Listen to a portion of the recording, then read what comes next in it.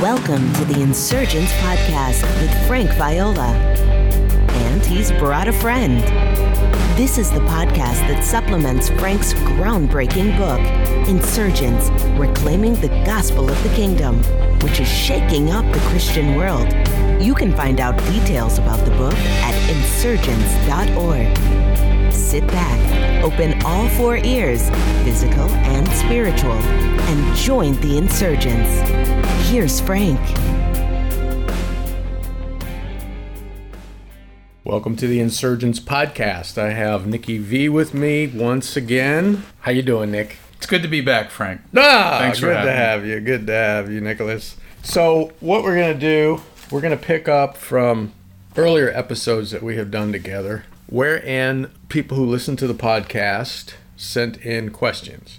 And so we will do our best to answer your questions. And we've done very little preparation. We had lunch together not too long ago. I think we talked about 2 or 3 of them. Yep. In a very shallow way. And now digestion has set in, so there's less oxygen in the brain. And we'll just see where this goes. And Lord willing, some good things will come out of it. And those of you who are listening will benefit. I guess we'll start out with the first question that we agreed to answer. And that is, how should an insurgent approach the Bible? And by that, they're talking about someone who has received the gospel of the kingdom, is learning how to live in the kingdom of God. How then ought we to read the Bible, approach the Bible, use the scriptures, etc.? It's a big question. It's a huge question, and it's a good question. There were other parts of this question I answered elsewhere, and so if you're new to the podcast or my work, there's an article on my blog entitled Why the Bible is the Word of God, and then there's a follow-up video about the authority of Scripture. What does that mean exactly? How is the Scripture authoritative? Is it authoritative? The historicity of Scripture, is it historical? Is it reliable? Can we trust it? And then, of course, questions about the so-called errors and mistakes that are in Scripture. So there's a video on that. There's an article. But I thought in this episode we would mainly focus on the actual reading and interacting with Scripture, wherein we could know the Lord better as the King of the kingdom, live in the kingdom of God more successfully, more effectively, bear fruit for the kingdom, etc., etc. Basically, how do we approach Scripture as individuals and then also as people who are part of a believing community? Well, that's my introduction. I'm going to throw the carpet out to you, Nicholas. So, yeah, I mean, this is a huge question and probably one that we won't exhaust here. I think it's one of those things that you probably continue to revisit, attempt to address, periodically throughout the rest of your life. But there are saints who have gone before us who have learned or been shown in some way ways of handling the Scripture that I think, listeners to this podcast are probably already overly familiar with. Crack open your Bible and read it and study it, and have kind of worn those paths out in terms of experiencing, the kind of spiritual growth or the intimacy with the Lord that they're looking for. There's certainly a place for that, but just opening your Bible and reading your Bible is not going to meet all of your spiritual needs. Right. Because really the question is then how do you do that in a way where you're actually encountering the God of the Scripture, where you're encountering the Holy Spirit who inspired it? Yes. Yeah, and it comes back to, I guess, and I know you touched on this in the article that you recently wrote. How do I use the written word to encounter the living word? Yes, that really is the question. Yeah, and it certainly can be done, and many saints through the ages have left us a pretty rich heritage of how to go about doing that. Flies under a number of different flags, some of which I'm less familiar with than others, just based on the experiences that I've had. But one of the things that comes to my mind just here at the front is just this idea of praying the Scriptures or meditating on the Scriptures. I certainly think that kingdom dwellers, kingdom livers, people who are seeking the kingdom and living in the kingdom are going to be very interested in the King.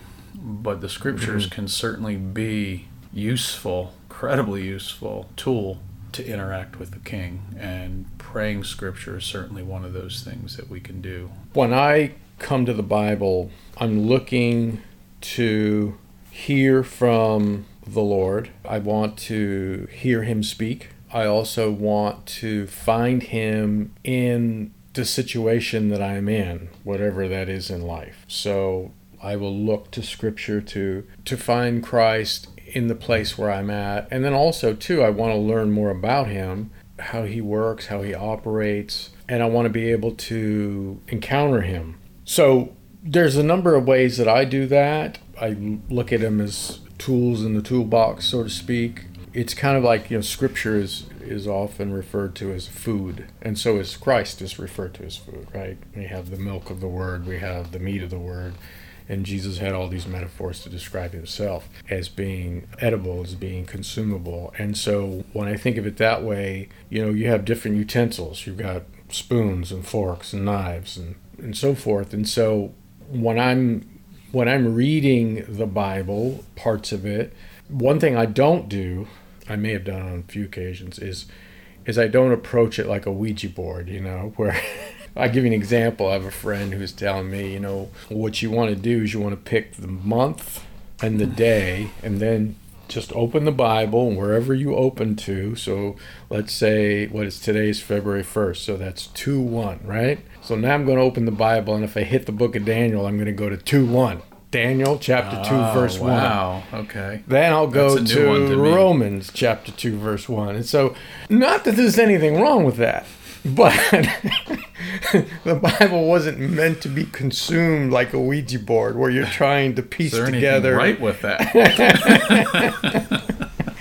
Trying to piece together through random openings the voice of God. No, the 66 books of the Bible were written to communities. They were written to God's people in different settings, and they all had a message, and that message was embedded in a narrative. So before we get into specific ways of using Scripture, I kind of want to back up and be more general in how I view it. All right, so we have 66 books in the Bible, and in the Old Testament, the Jewish Bible, which is our Old Testament, was divided up into 3 parts. You had the law, which is the 5 books of Moses, right, the Pentateuch. Then you had the prophets, and then you had what was called the writings, or the wisdom literature. So Psalms and Job and Song of Solomon, that's the writings. The prophets included not only the major prophets, the minor prophets, but it also included the history books, Chronicles, Kings, etc. Right? So you had those 3 parts: law, which is also called Torah, prophets, and then writings. And when Jesus is speaking about the Scriptures, particularly in Luke, he mentions all 3 of those. He'll say in Moses, he's talking about the law. He'll say the prophets. And then sometimes he'll say the Psalms. The Psalms are the largest book of the writings, so that includes all the writings. So he's talking about the 3 parts. And then he says, they all speak of me. Let me show you myself in these 3 parts. Mm-hmm. So if we step back from that and we ask, okay, how is Christ revealed in those 3 parts? To be general and kind of summarize it, in the law, he is the embodiment of the Torah. He is the law of God embodied in human flesh. So everything he did was the perfect moral law, right? He lived that. Right. And it's unmovable, and it's the foundation of our lives as Christians. Jesus talked about you can build your house in the sand or the rock. If you build it on the rock, you're building it on me and what I say. So that gives us a hint of Christ as the law and the lawgiver. He's the new Moses, right? Then you have the other part of the Bible, and that's the Old Testament, and that's the prophets. And he, of course, is the prophet, right? He was the prophet who was foretold. And the prophets were this strange creature that gave the present word of the Lord for the moment, and it often disrupted wrong interpretations of the Torah. So you have the Torah, which doesn't move, but often our interpretations of the Torah are misapplied or misappropriated. And that's where the prophet comes in and brings us back to the original meaning of what the Torah is. And so in the capacity of the prophet, that's what Jesus does. He's constantly overturning, when he was on earth in the flesh, he's overturning the interpretation of the law that the Jewish leaders had. But he's doing that in our lives too, because we often will read the scripture in a way that misappropriates it. And so when Christ, through the Holy Spirit, opens our eyes and gives us revelation or insight or this unveiling, it often overturns what we thought we knew or what we were taught, or, you know what I mean? That's that prophetic. Yeah, it's like a corrective. Yeah, exactly. Yeah. But then he's also the embodiment of the wisdom literature. He is wisdom, as Paul calls him in 1 Corinthians. He's the wisdom of God. He is the sage. And so he's the embodiment of all the Psalms. All the wisdom that's in Proverbs, he embodies that. He's the new Solomon. He's greater than Solomon, right? And so what the wisdom literature does is it doesn't ask the question, is this right or wrong, which is the function of the law. And it doesn't ask the question, what's the Lord saying right now, which is the function of the prophets. The wisdom literature asks a different question, is this wise or is this foolish? And I think as Christians, we often lack wisdom because we're looking at, is this good or bad? Is this right or wrong? Where wisdom asks a different question. Is this foolish or is it wise? And so Christ is wisdom. Bring that over to the New Testament. Jesus embodies those three parts of the Old Testament, the Old Covenant writings.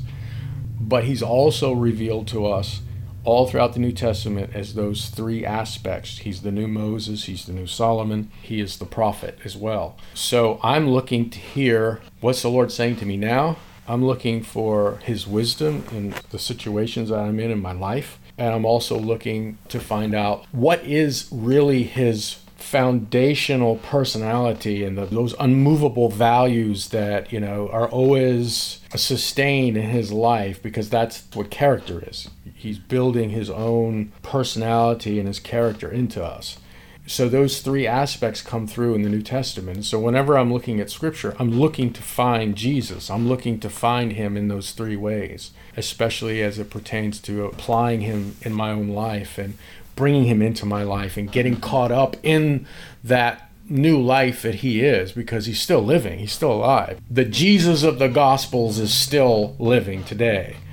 And what the Christian life really is, it's getting caught up into that life and bringing it right here where we live. And right at this moment, we're in Jacksonville, Florida. What Christian growth is, it's being caught up in the life of God and bringing it right into a hotel room in Jacksonville, Florida. That's what it is. And so when I'm looking at Scripture, that's who I'm looking for. And that's what I'm looking for. For me, that's sort of the big picture, the governing motivation of what I'm searching for. And then that leads to some of the other tools. Well, yeah, I see what you're saying. I see even that kind of structure, that format. So I'm specifically thinking of Paul's letters, where even if he's bringing, his letters kind of contain a presentation of the standard, which is Jesus Christ himself. And then if there's a corrective, that prophetic part to come in, it comes in after the standard has been represented again to whichever local community of believers he's writing to. And then the final parts of his letters typically embody that wisdom of, in light of this is who Jesus is, and in light of the corrective I just brought to you, let very X, practical. Y, Z. It becomes very practical. So actually see Paul's, a lot of the structure in New Testament epistles following exactly how you just described the Old Testament, which of course is happening over a much longer period of time, but you see God kind of addressing Israel the same way. There's a presentation of the standard, and of course we look at that, and sometimes you can't see the forest for the trees. All you see is the trees, and you see a bunch of different laws and stuff, but no, that's a description of a person. Yes, amen. So the standard was presented to Israel right at the beginning. They didn't know it was a person, and Jesus went back and explained that to a lot of guys in the New Testament.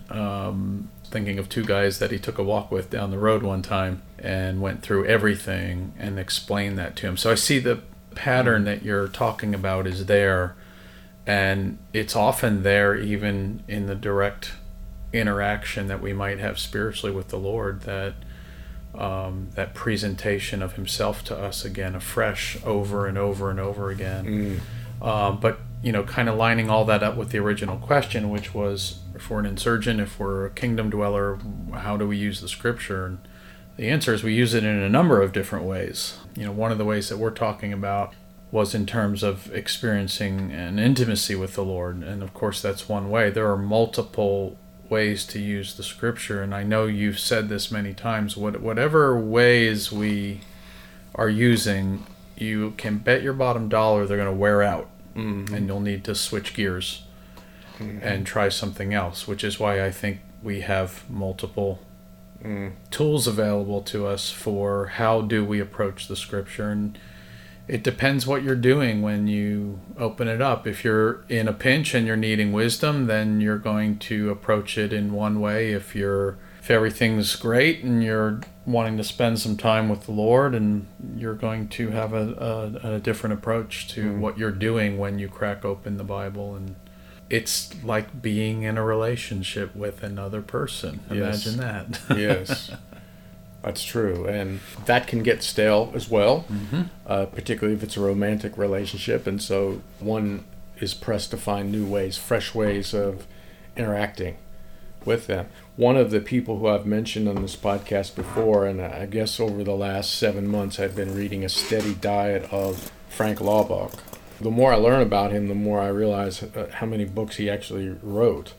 I was reading recently a little biography of his, and apparently he wrote, when he was living, somewhere around 100 titles, which is crazy. I had no idea. I've only found about maybe 20 or 30 online, most of which are out of print. But I've been going through his work, and what I really find very interesting, and he was not the first person I came across these particular approaches, but he certainly seems to be one of the key modern figures who is noted for kind of originating a lot of this for the 20th and 21st century. And it has to do with coming to the scripture with a different perspective and interacting with it using a different lens, okay? For example, he taught all of these ways, and he was a missionary in the Philippines, and the communities that he was a part of and had started actually did this together. But one of them is what you mentioned, is taking the simple scripture. Could be a letter of Paul, something in the Psalms. It could be most any passage that I would call timeless rather than time-bound. Meaning, Paul talks about him rebuking Peter to his face. I mean, that's not something you really want to turn into a prayer. It doesn't have a whole lot to do with what's going on now. But something like Galatians 2:20, I've been crucified with Christ, or Romans 8 is a beautiful passage to turn into a prayer. And it's simply taking what's written and uttering it to God in your own words, It's not something complicated. You don't have to be trained on how to do it. I think it's very intuitive to a Christian to just take scripture, and it's kind of goes a step beyond meditating. Right. Meditating is mostly the mind kind of churning. I think it's good that you make that distinction, because I think sometimes people substitute meditating on the scripture for what we're talking about right now, which is different. It is a step beyond just meditating on a passage of scripture. Yeah, so for example, in Colossians chapter 1, you have that very high description of Jesus Christ, the firstborn of all creation, the image of the invisible God, and so on and so forth. Well, to turn that into a prayer is very simple. Lord, you are the visible image of the invisible God. You are the firstborn of all creation. You are, etc., etc. And so you're just taking Paul's words, for example, out of Colossians, and you're turning them as a utterance to the Lord, between you and him. But Laubach also went a step further, and he said that you could also take the scripture, and this is something he practiced himself. He was a man very close to the Lord, impressively so. But you can read it in such a way where you're hearing God speak it to you. So therefore, instead of taking the first chapter of Colossians and praying it, Lord, you are the visible image of the invisible God. Lord, you are the firstborn of all creation. Lord, you are all of these things. Now you're hearing him speak. You're hearing the Lord Jesus. You're furnishing the Lord Jesus with a voice. I am the visible image of the invisible God. All of my Father's fullness dwells in me, and my Father was pleased to have that fullness dwell in me. So that's an example. So now you're giving the Lord a voice, and you're not violating the Scripture by doing this. You're not breaking it. You're not changing it. I mean, we're not writing new Scripture here. You're simply approaching it in a way where you are praying it to the Lord, and then the Lord is speaking it to you. And then he did something else which I really appreciated, and other people have done this since, so I found. But at some point in his spiritual journey, he began to read the Gospels, which contain the story of Jesus, in the first person, as if Jesus was speaking the story himself. And he wrote a book many years ago called The Autobiography of Jesus Christ, in which he took the Gospels and he put it in the first person. So, when the Scripture says, and he went to Jerusalem, and on his way from Bethany he saw a fig tree. Well, what Laubach did is he put it in the words of Christ. He put it on the lips of Jesus. I left to go to Jerusalem early in the morning, and I saw a fig tree. And I checked it and inspected it. There were no figs on it, so I cursed it, you see? And now you're looking at it and you're hearing it from a totally different perspective. And he did this with the community that he was working with, and he talked about how heavenly it was. It was almost as if they were elevated in an experiential way to be in Christ, because here the Scripture is inspired, but they're looking at it and they're hearing it from a different lens. And many years later, very recently, some years back, Robert Mounce, who's one of the premier New Testament scholars of our time, and he's one of the guys that was on many of the boards that translate the Bible. You'll find his name on many of them. He did work for many different translations that we have today, and he wrote a book entitled Jesus in His Own Words. And what he did with that is he took all the Gospels and he created a harmony of the Gospels, Matthew, Mark, Luke, and John, put them all in their chronological order, sequence, as he understood it, and then he put it all on the lips of Jesus in the first person. So Jesus is telling his own story. I did an interview. There's a whole interview that I did with him. He is, at the time of this podcast, he's over 95 years old. I don't know if he's still alive. I talked to him about a year ago. He's getting up there, pushing 100. But I asked him, I said, well, have you ever heard of Frank Laubach? And I mentioned some other people who had done similar work, and he never heard of any of them. He kind of did this independently. Yeah. That's remarkable. But Jesus in His Own Words is a very fascinating rearrangement, so to speak, of the Gospels. We have a harmony of the Gospels going way back and many, many centuries ago, but to put it on the lips of Jesus in the first person, again, it just gives you a fresh perspective. This is not to replace the Bible as we have it today. It's not to say read it in these ways or pray it all the time or hear God speak to it directly through the words of Scripture all the time. These are just different ways you can approach the Scripture, and it tends to break the white noise that sometimes we face when we open the pages of the Bible and they're blank. Amen. That's good. Yeah, and I was going to say that I think it's important because when there's something new like this, it can be perhaps a bit disconcerting to some of your listeners. Like, what are we doing to the Bible? We're not doing anything to it. I think a lot of times one of the problems we have that creeps in unnoticed is, though, if we just crack open the Bible and read it and we're hoping something wonderful is going to happen, and then it doesn't, I think we fall into this role of just being an observer. We're reading the Bible, we're reading about what Jesus did and said to other people, and other people are saying and interacting with Jesus. We're not.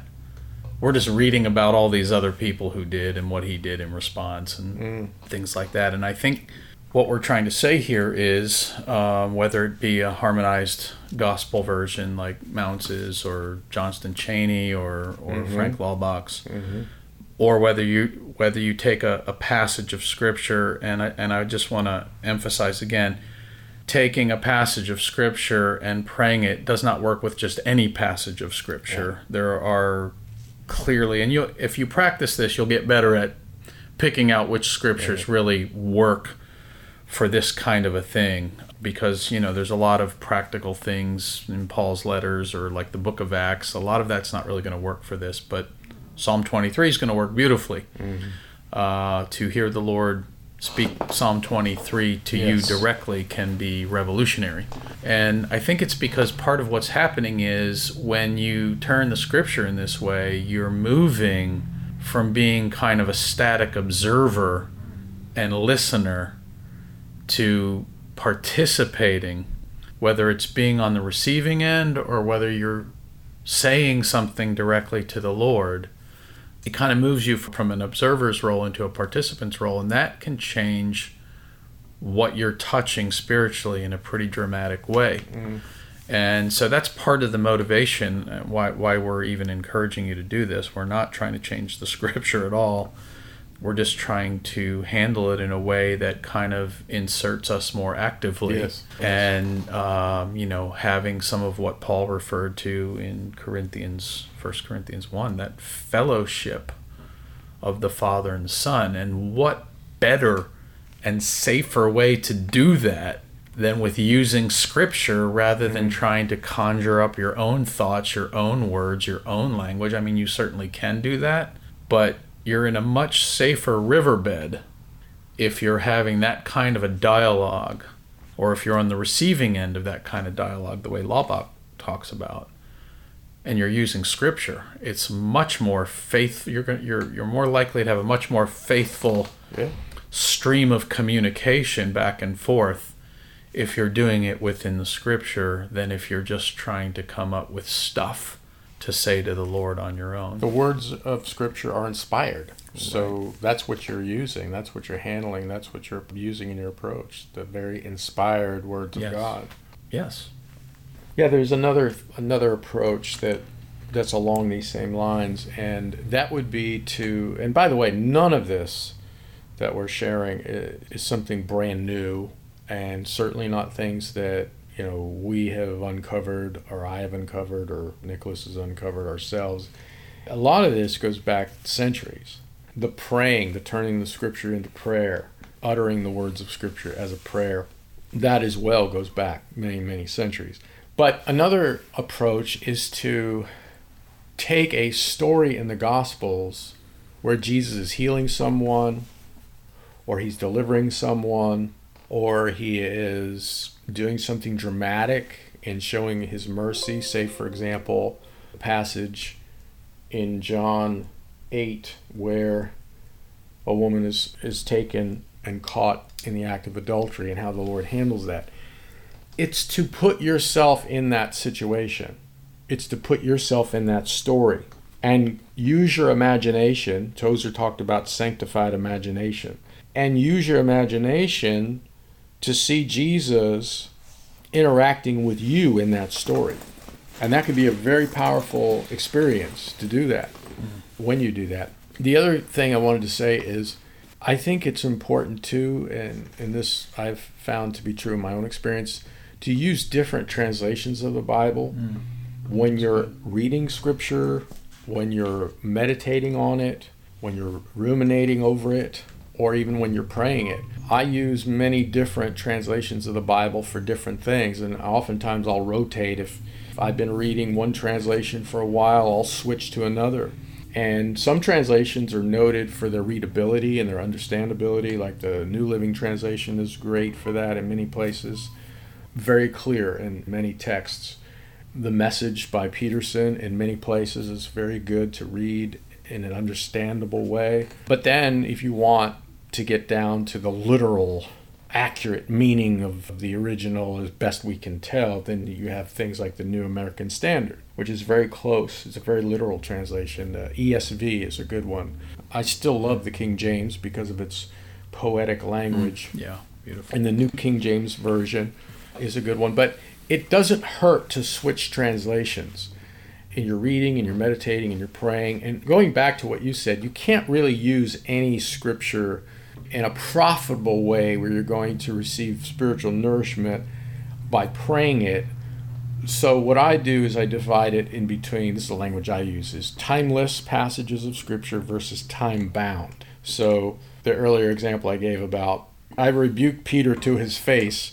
That's time bound. That's not good for turning into prayer, or, If you can turn that into prayer, you have got something going on. Turning it into a prayer where you're actually interacting and connecting with the Lord. But then there are the timeless passages. Psalm 23, for example, timeless. And one of the exercises I've been doing over the past few months is reading 2 portions of Scripture every day. I have missed days, and actually I'm switching gears now because this is starting to wear out for me.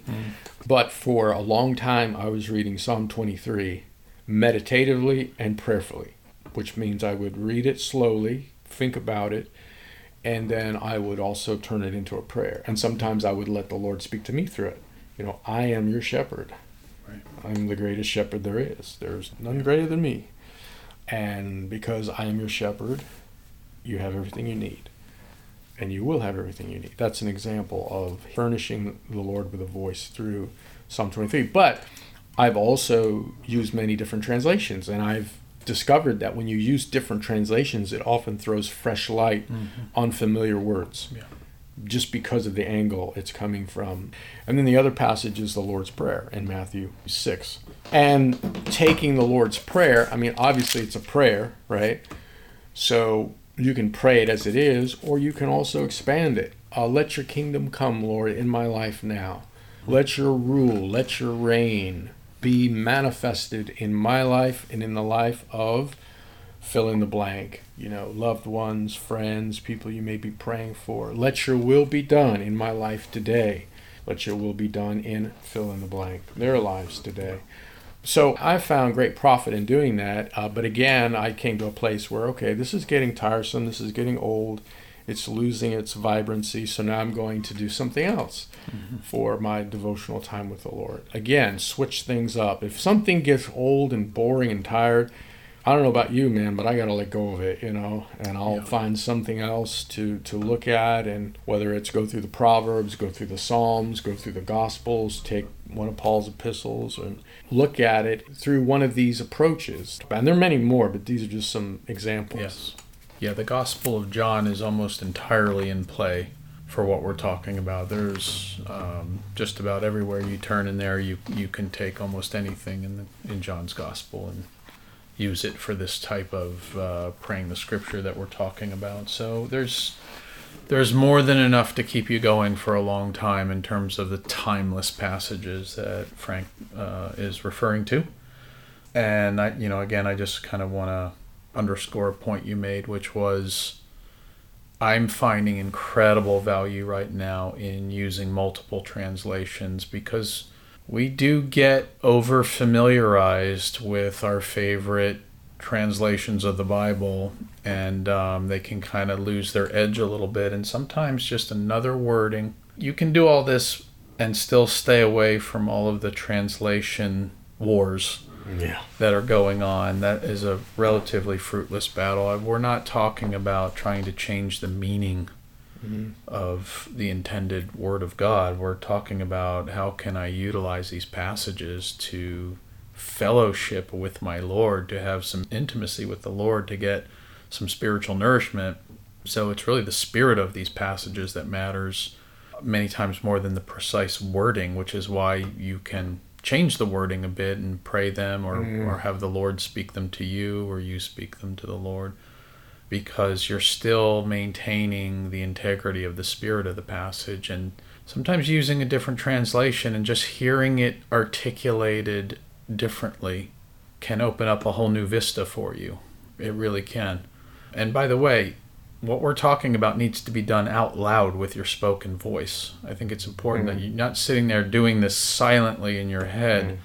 Your ears need to hear these things being said, just like in a real relationship, in a real conversation here on earth, you'd be hearing them in that capacity. So I think there's an added measure of value to doing this out loud, hearing these things being spoken to you, or you speaking these things out loud to the Lord. That's not to suggest that all of our prayers to God must be audible, spoken out. But you're talking about taking the Bible itself, the scriptures, and turning them into a prayer, hearing the Lord speak to you through them. And I totally agree with that. In fact, the ancients, they did not read silently. They read out loud. So when you see Philip encountering the eunuch, he's reading out loud, right? There's value in that. There's great value in that. Another thing that I wanted to point out too, and that is that it's so important to understand, for understanding a book of the Bible, or particularly when it comes to the New Testament, and particularly the epistles, which is a favorite for many, the letters of Paul, is to understand the historical context, is to understand the backdrop, the background. And I talked about this in that video, how is the Bible authoritative, accurate, and reliable, in more detail. But because the Bible has been versified, and it turned into chapters and verses, or it was pieced together in chapters and verses very late in the game. We're talking about thousands of years after it was written. Before that, there were no verses, there were no chapters. Like 1500s, right, or something? Well, the 1500s, came the verses. Yeah, came the verses. The chapters were before that. But it's caused us to suffer from versitis, where we take the Bible not as a whole, but in pieces. And there's always a danger in that, because the intended meaning, what the author intended, say if it's Paul or Peter or Jude or whoever it is totally lost when we do that. So there's a danger in not understanding the context, at least some of it. You don't have to be an expert on it, but there's enough material out there to tell you who Paul was writing to when he penned 1 Thessalonians, for example. Where was he? Who were the Thessalonians? What were they dealing with? What was Paul thinking and feeling? That kind of thing. Right. Because what tends to happen is, and we've been taught this through our traditions as Christians, is to kind of pull out that verse we like, lift it right out of its context. It's a great refrigerator verse for us to remember. And often, not always, but often, that verse of Scripture is outside of its context. It doesn't mean what we think it means, right?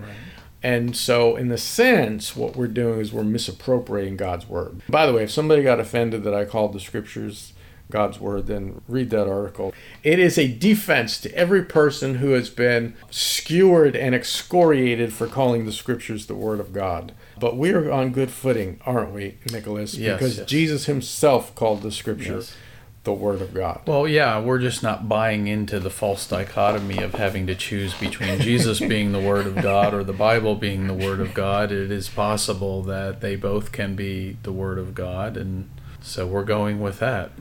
If you want to say the words of God and the Word of God, that's fine. The written Word of God and the incarnated Word of God. We would appreciate it if no one rains damnation on us because we disagree about the term, the Word of God. Yeah, it's just funny how Christians will disagree over all sorts of things, and oftentimes meaningless things, or the issue is rooted in semantics. A lot of times semantics are the problems these days. We're exposed to so much information and so many thoughts that somebody takes issue with a word, and the next thing you know, we've got World War V. So I just wanted to comment on what you just said. Yeah, context. Kingdom people are people who handle the Scriptures in context. There's more integrity to doing that, because the reality is, if you're going to cherry pick verses, and we all know this already, but if you're going to cherry pick verses, you can condone anything that you want to condone. Anything. And somebody who is living in the totality of the kingdom, or seeking to live in the totality of kingdom life, in the gospel of the kingdom, is going to have some measure of constraint in terms of handling the Scriptures by the context in which they were originally written. Right. And I think, like Frank said, it's not critical that you know every last bit of historical information about the background of a letter. I enjoy that, so I spend a lot of time getting the context, particularly of Paul's letters, and some of them are a little more difficult than others, and like Peter's background's tougher to get sometimes. But we should be constrained to some degree by the author's original intent. And while there are things that we can pull out that are so timeless and so eternal that even if we isolate them into a single verse, Yep. We don't do damage to them because they just transcend even the original circumstances they were written in.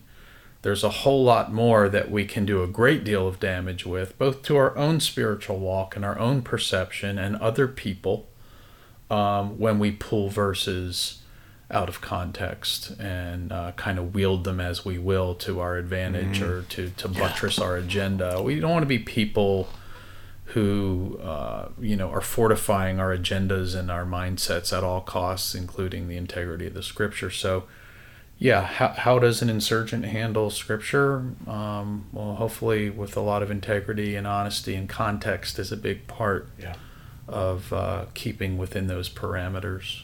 Yeah, amen to that. Another tool in the tool chest when it comes to approaching Scripture is to take the words of the Bible and turn them into a song.